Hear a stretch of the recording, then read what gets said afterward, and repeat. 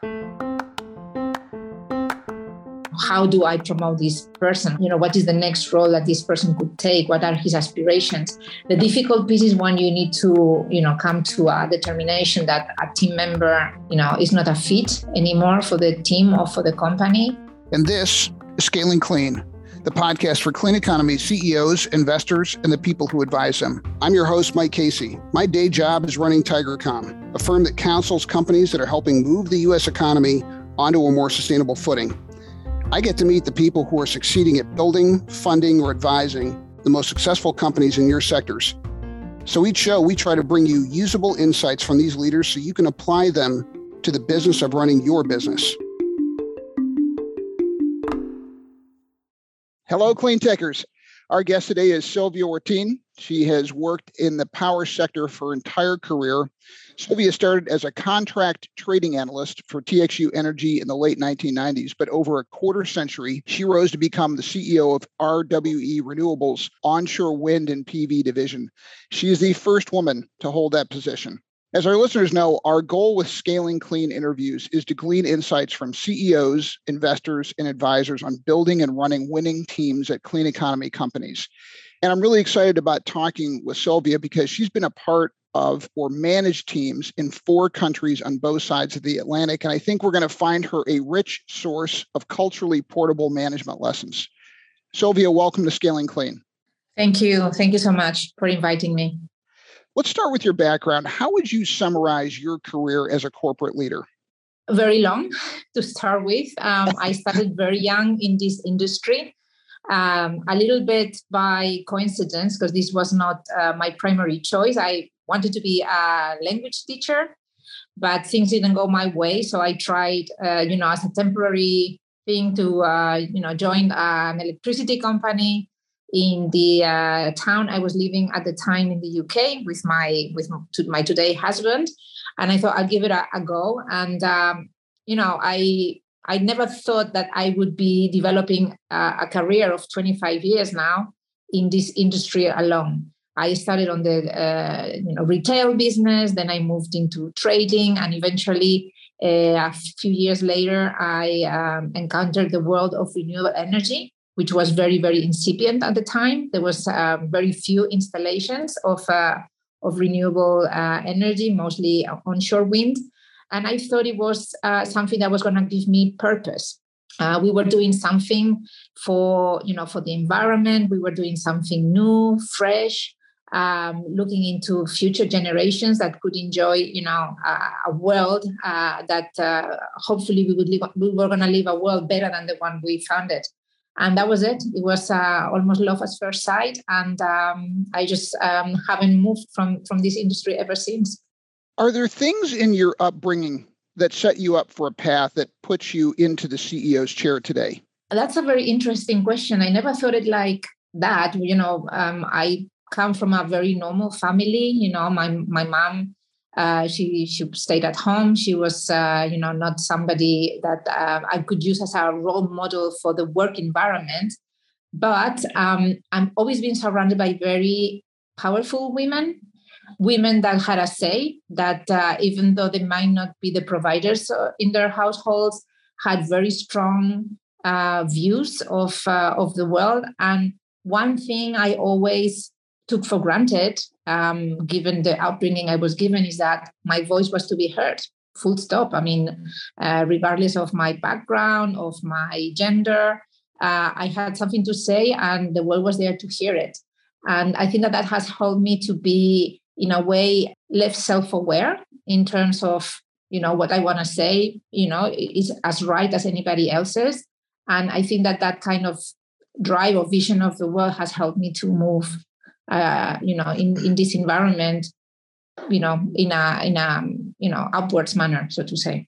Tell me about the first time you were somebody's boss. What mistakes can you see now that you made back then? And were there some lessons that you carried forward into the years that followed?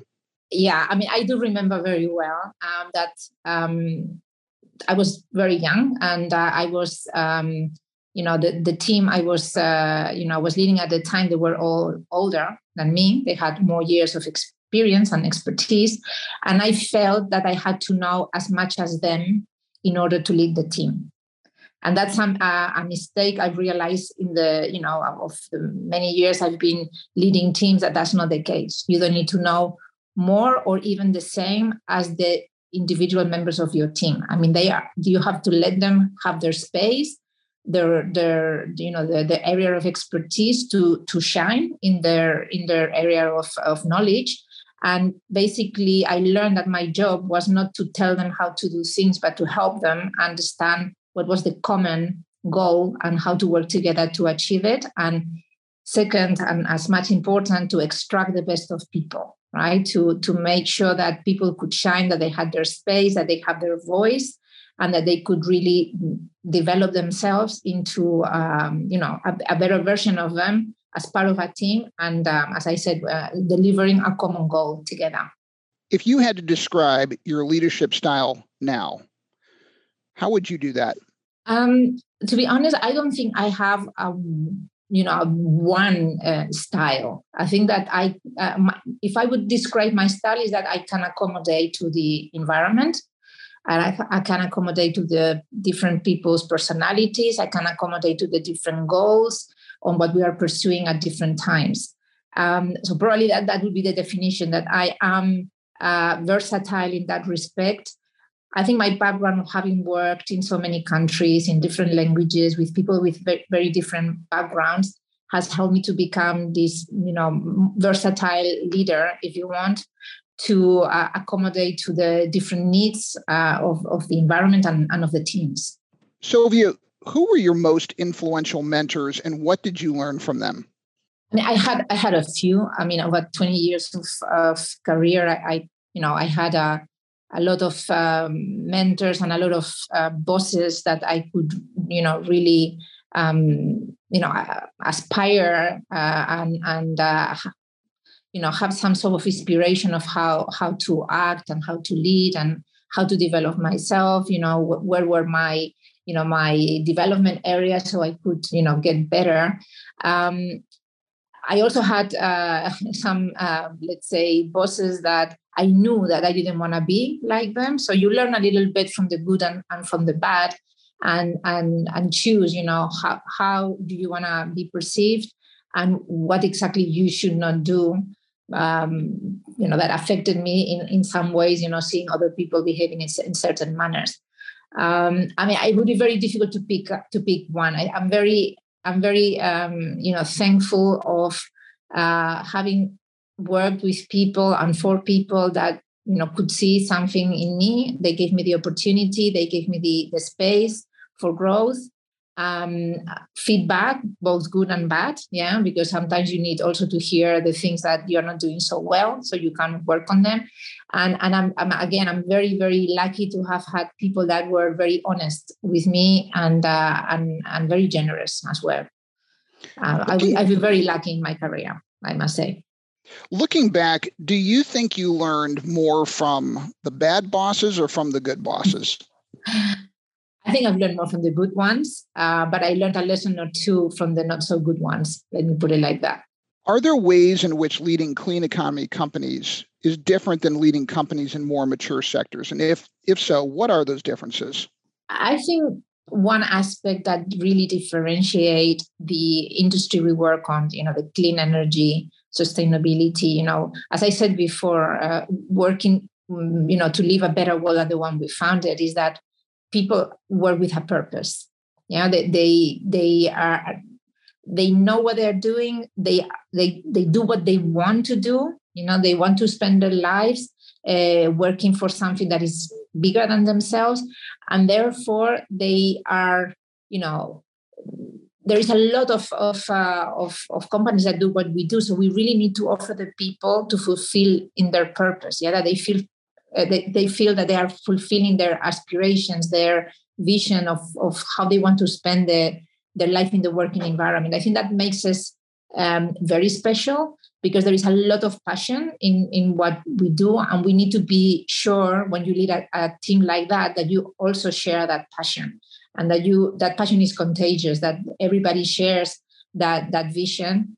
I think that's a very special feature of the people that work in the renewable and clean energies in general. Does that make leading a company in clean economy easier or harder, given the passions involved and the sense of mission? I imagine the sense of mission is an upside, it's an asset. Mhm. I imagine the passions sometimes make it harder to make just a clean business decision. But tell me about that. For me personally, it makes it easier because I share that passion. So I feel very much, like the rest of the team in that respect. So it feels, easy because, I know what people are thinking, how they're looking at things, because I have that same, the same vision and that same, purpose in what we do. I find it easier, and I love the environment. I love to work with people that feel so strong about what we are doing, and that there is something more than just a job, right? And that's how I feel it. For me, it's more than a job. It's almost a lifestyle, yeah. And you take that to your personal environment as well, and it's great to see that it's not something you just do for a salary, but it's something you bring home. You can pass it on to your children. The children can feel very proud of what their mom does, and that for me is very, very important. And I see that same pride in the team I work with. You quit your job tomorrow and you become a professor teaching advanced university students in a business school. And your first lecture is going to be describing the role of the effective CEO. What are you going to tell your students? Well, I think I'm going to tell them what I told you before, that they don't need to know everything. They need to be aware that they have experts and that they should let them grow, they should let them shine, and that the purpose of a great CEO, in my view, is to understand the team, to understand the dynamics, to understand how to extract the best capabilities of the people they're working with. For me, this is what I enjoy doing as well, and just be an inspirational leader that people want to follow without the need of having to tell people what to do and how to do it, but more creating that vision that people can follow and develop themselves while delivering on it. So I noticed you're not offering things like building the right team and paying attention to the finances, and there are other things. You led with giving your team space as and sharing that vision as the number one role. Mm-hmm. Are there other things on the list that you would give to your students in that hypothetical business class? Sure. I mean, I always say that, you are as good as the people you are surrounded with, right? And of course, you need to pay attention on the team. I mean, one thing I very much advocate for is to create as a diverse a team as you can. And when I say diverse, I don't not only mean in terms of, gender or background, but also ways of thinking. You always need a diverse team in the sense of how people think, of how people act, of how people deliver, because it is in the balance that you find the best solutions. And sometimes some leaders tend to surround themselves by people like them, but then you all go into the same direction, and sometimes you might fall down the cliff. And having a diverse team in the wider sense of the word, I think brings a lot of balancing and a lot of discussion to reach the best solutions, and also to learn from each other. That's a very rich environment to work on. I mean, finance and some things like that, of course, that goes for granted, because this is the minimum that a CEO needs to deliver is on the numbers. But I think the people are the most difficult piece to get right. And that's why I make a lot of emphasis on the leading of the teams, on the building of the teams, on the development and the growth of the individual members of the team. I think that's, for me, is a super important piece of being a leader. Are there ways you found that differ in how to effectively manage teams in the U.S. versus teams in Europe, and acknowledging that both places are fairly diverse, particularly Europe? Are there differences that you've noticed in company dynamics? I've worked mostly for the same company for many years, so there is always a common culture. Of course, every country and almost every area of the company has got its own cultural aspects, right? But we share a common culture and as I said before, a common purpose, right? That is the energy, the clean energy world, the decarbonization, etc. So those things are very present regardless of the geography you're in. Of course, there are differences between Europe and America, but not as many. I think that there are more common things than differences. And as I said, I think that the common denominator is the purpose and the passion. And that's something that is shared across the ocean. On the teams I have led on both sides of the Atlantic, that come very, very strongly. And that makes the teams very, very similar in terms of moving with that purpose of what we do.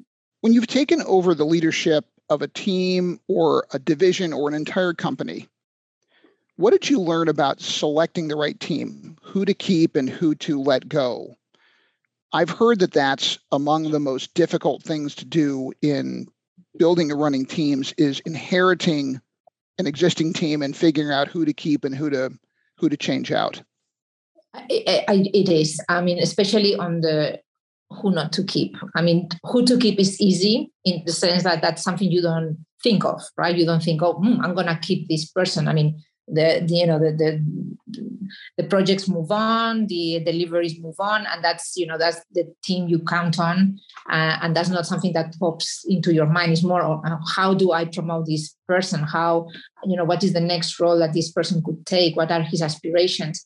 The difficult piece is when you need to, come to a determination that a team member is not a fit anymore for the team or for the company. Of course, before you get to that point, you try lots of things, right?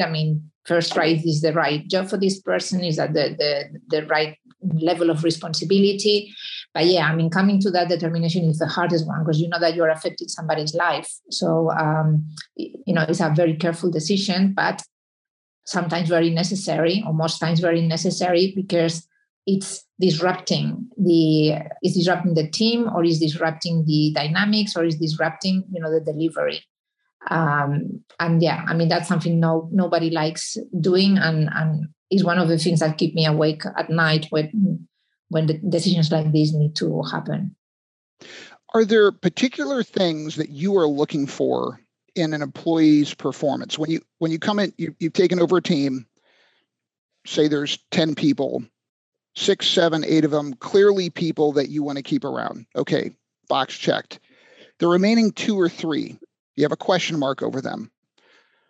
What is Silvia looking for in order to help her make a decision to keep that person or to let them go?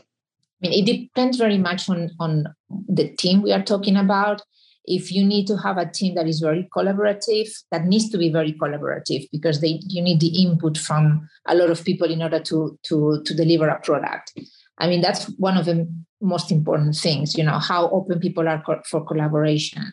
How do they work in teams? Are they capable of, having that flexibility that sometimes comes with, not having a single person responsible for something, but a team that needs to deliver and move it together. Collaboration for me is key.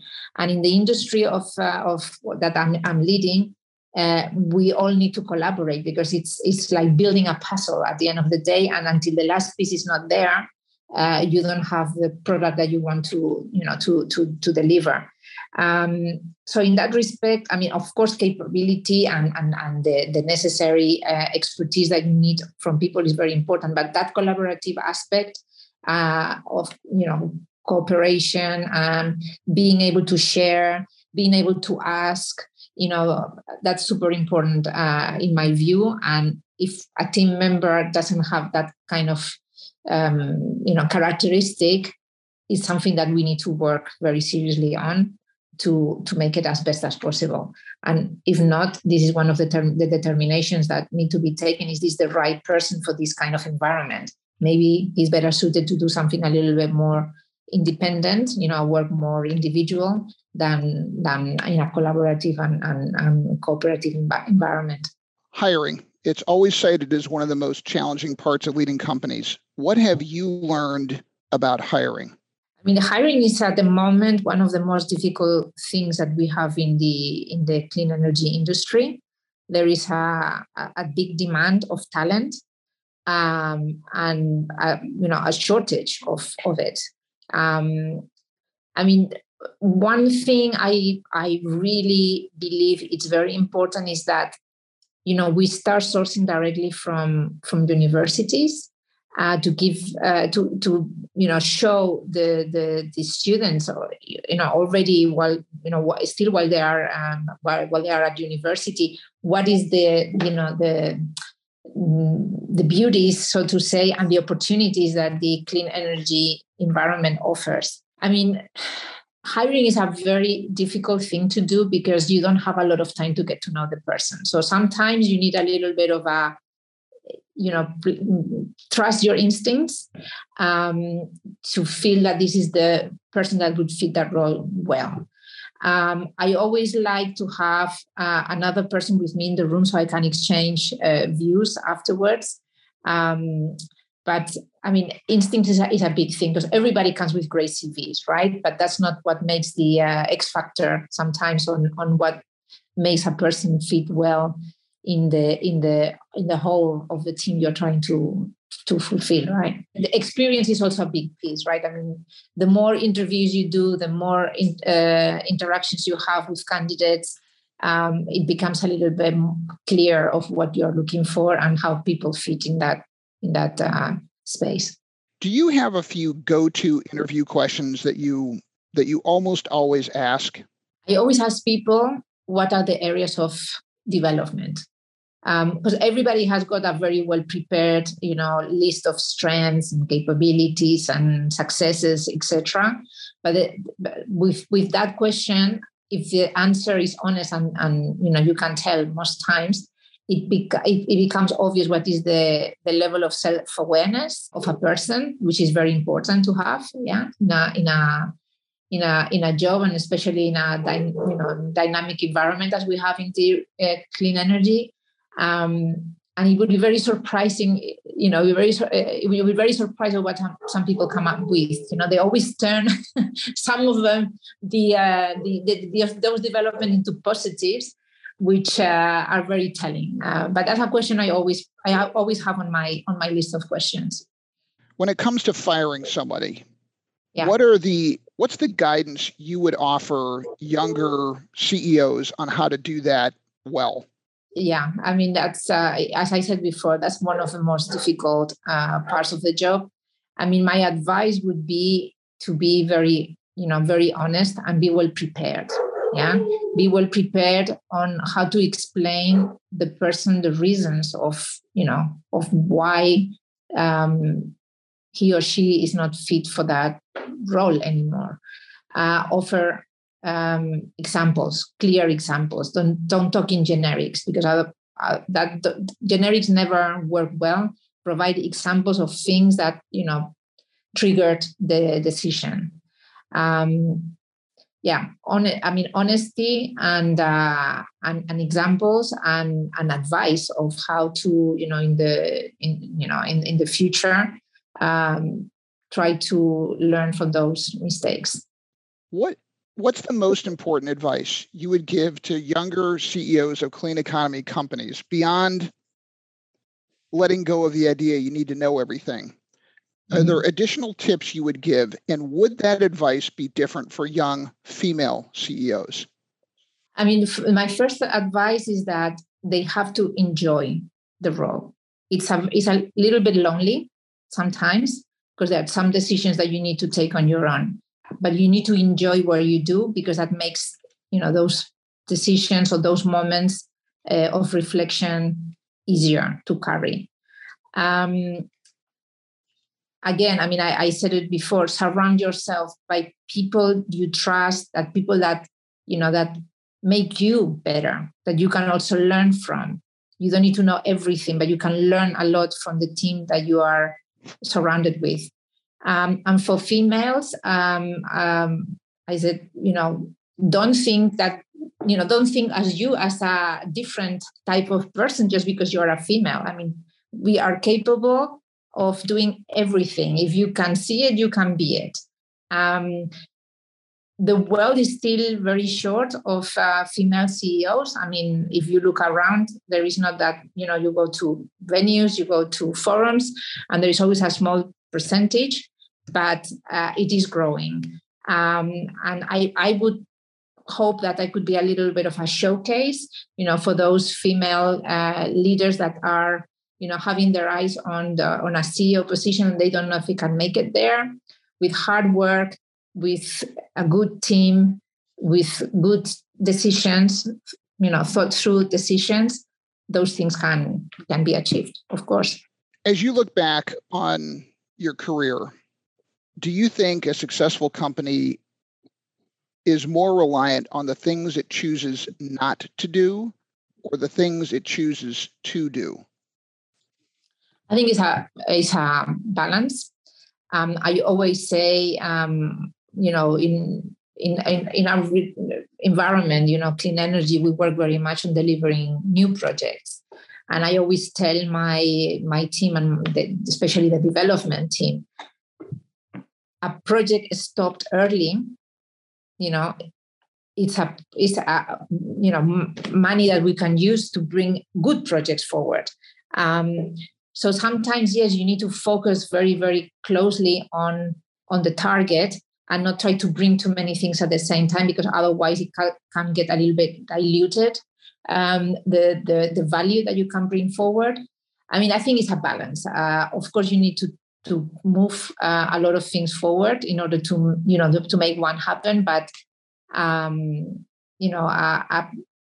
bad project stopped early is worth a lot more than probably the ones that you take forward and you never be able to deliver eventually. My last question. Are you a climate optimist or a climate pessimist, and why? Optimist, totally. Otherwise, I couldn't keep doing what I'm doing. I think we are turning the world slowly, but it's going to happen. I mean, there is no way around it. There is no way around it. I'm a climate optimist. I mean, I see the new generations that have got it so much more clearer than even my generation, that we've been working on this for all these years. We only have one planet. We need to look after it. And I think that there is a lot of positive movement. Of course, still a little bit of, unwillingness from some sectors to let go. But I'm 100% positive that, we're taking the right steps forward. I mean, the US has just passed the Inflation Reduction Act that has got a very important package for the promotion of clean energy. It's probably the best regulatory package that our government has put together in the world. And as I said before, I've worked in many, many countries. It provides sustainability, provides long-term, long-term plans. We can take decisions for the long term. And I think, the US is a number one country in the world. And when a country like the US takes this kind of policies forward, the world is looking, and the world will keep acting in that same manner.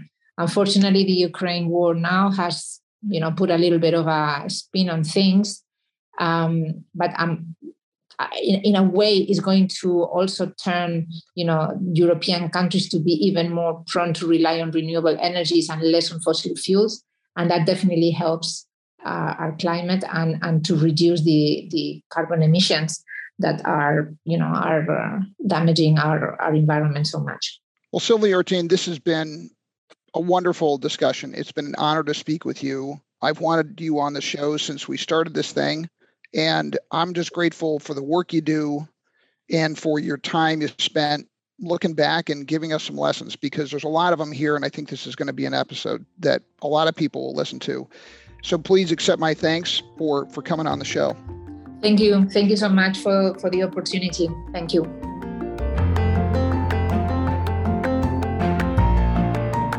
Hey, our thanks to Silvia Ortín, the Chief Executive Officer of RWE Renewables Americas, for her time today.